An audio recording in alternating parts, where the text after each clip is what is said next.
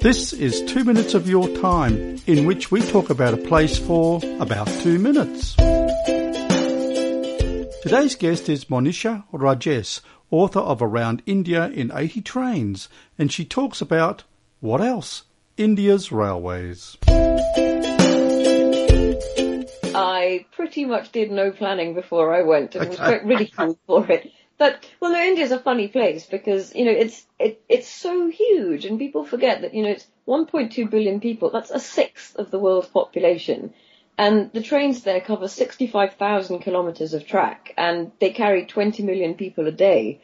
I mean, that's just trying to get my head around that. I mean, that's more people than live in Greater London. It was tough because, certain trains were booked up and then I just have to work out different routes. But there were so many services every day and, just travel between one city. There were about 9 different services ranging from anywhere from, 3 hours up to 14 hours, depending on how much you could afford to pay for the train. So obviously the slower trains were the cheaper ones. But because I didn't really have to rush and I didn't have any time constraints, I used to really vary the different sort of journeys that I took. And it wasn't too tough to navigate actually, because the system works very well. The trains are always on time. And it was just incredibly fun thinking, drawing a finger across the map thinking, I just wonder what this city is. I've never heard of it, so I'll just go there. And if I don't like it, there are about 5 trains out, within the next few hours. So it was just actually enormous fun trying to navigate the whole thing. You say in your book that the Indian rail system is the world's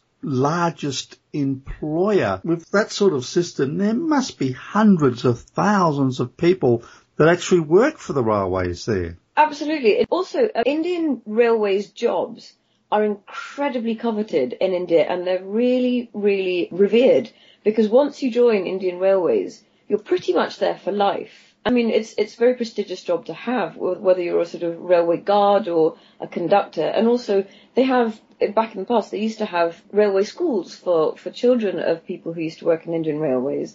And once you're in, you basically never leave. You're very well looked after. And also, there's a lot of bureaucracy and, 10 people will be assigned to do a job which really about 2 people could do. But that's why they don't like to have everything sort of digitized and, moving everything to faster systems because it keeps people in jobs. But it is quite a fascinating network of employees that they have.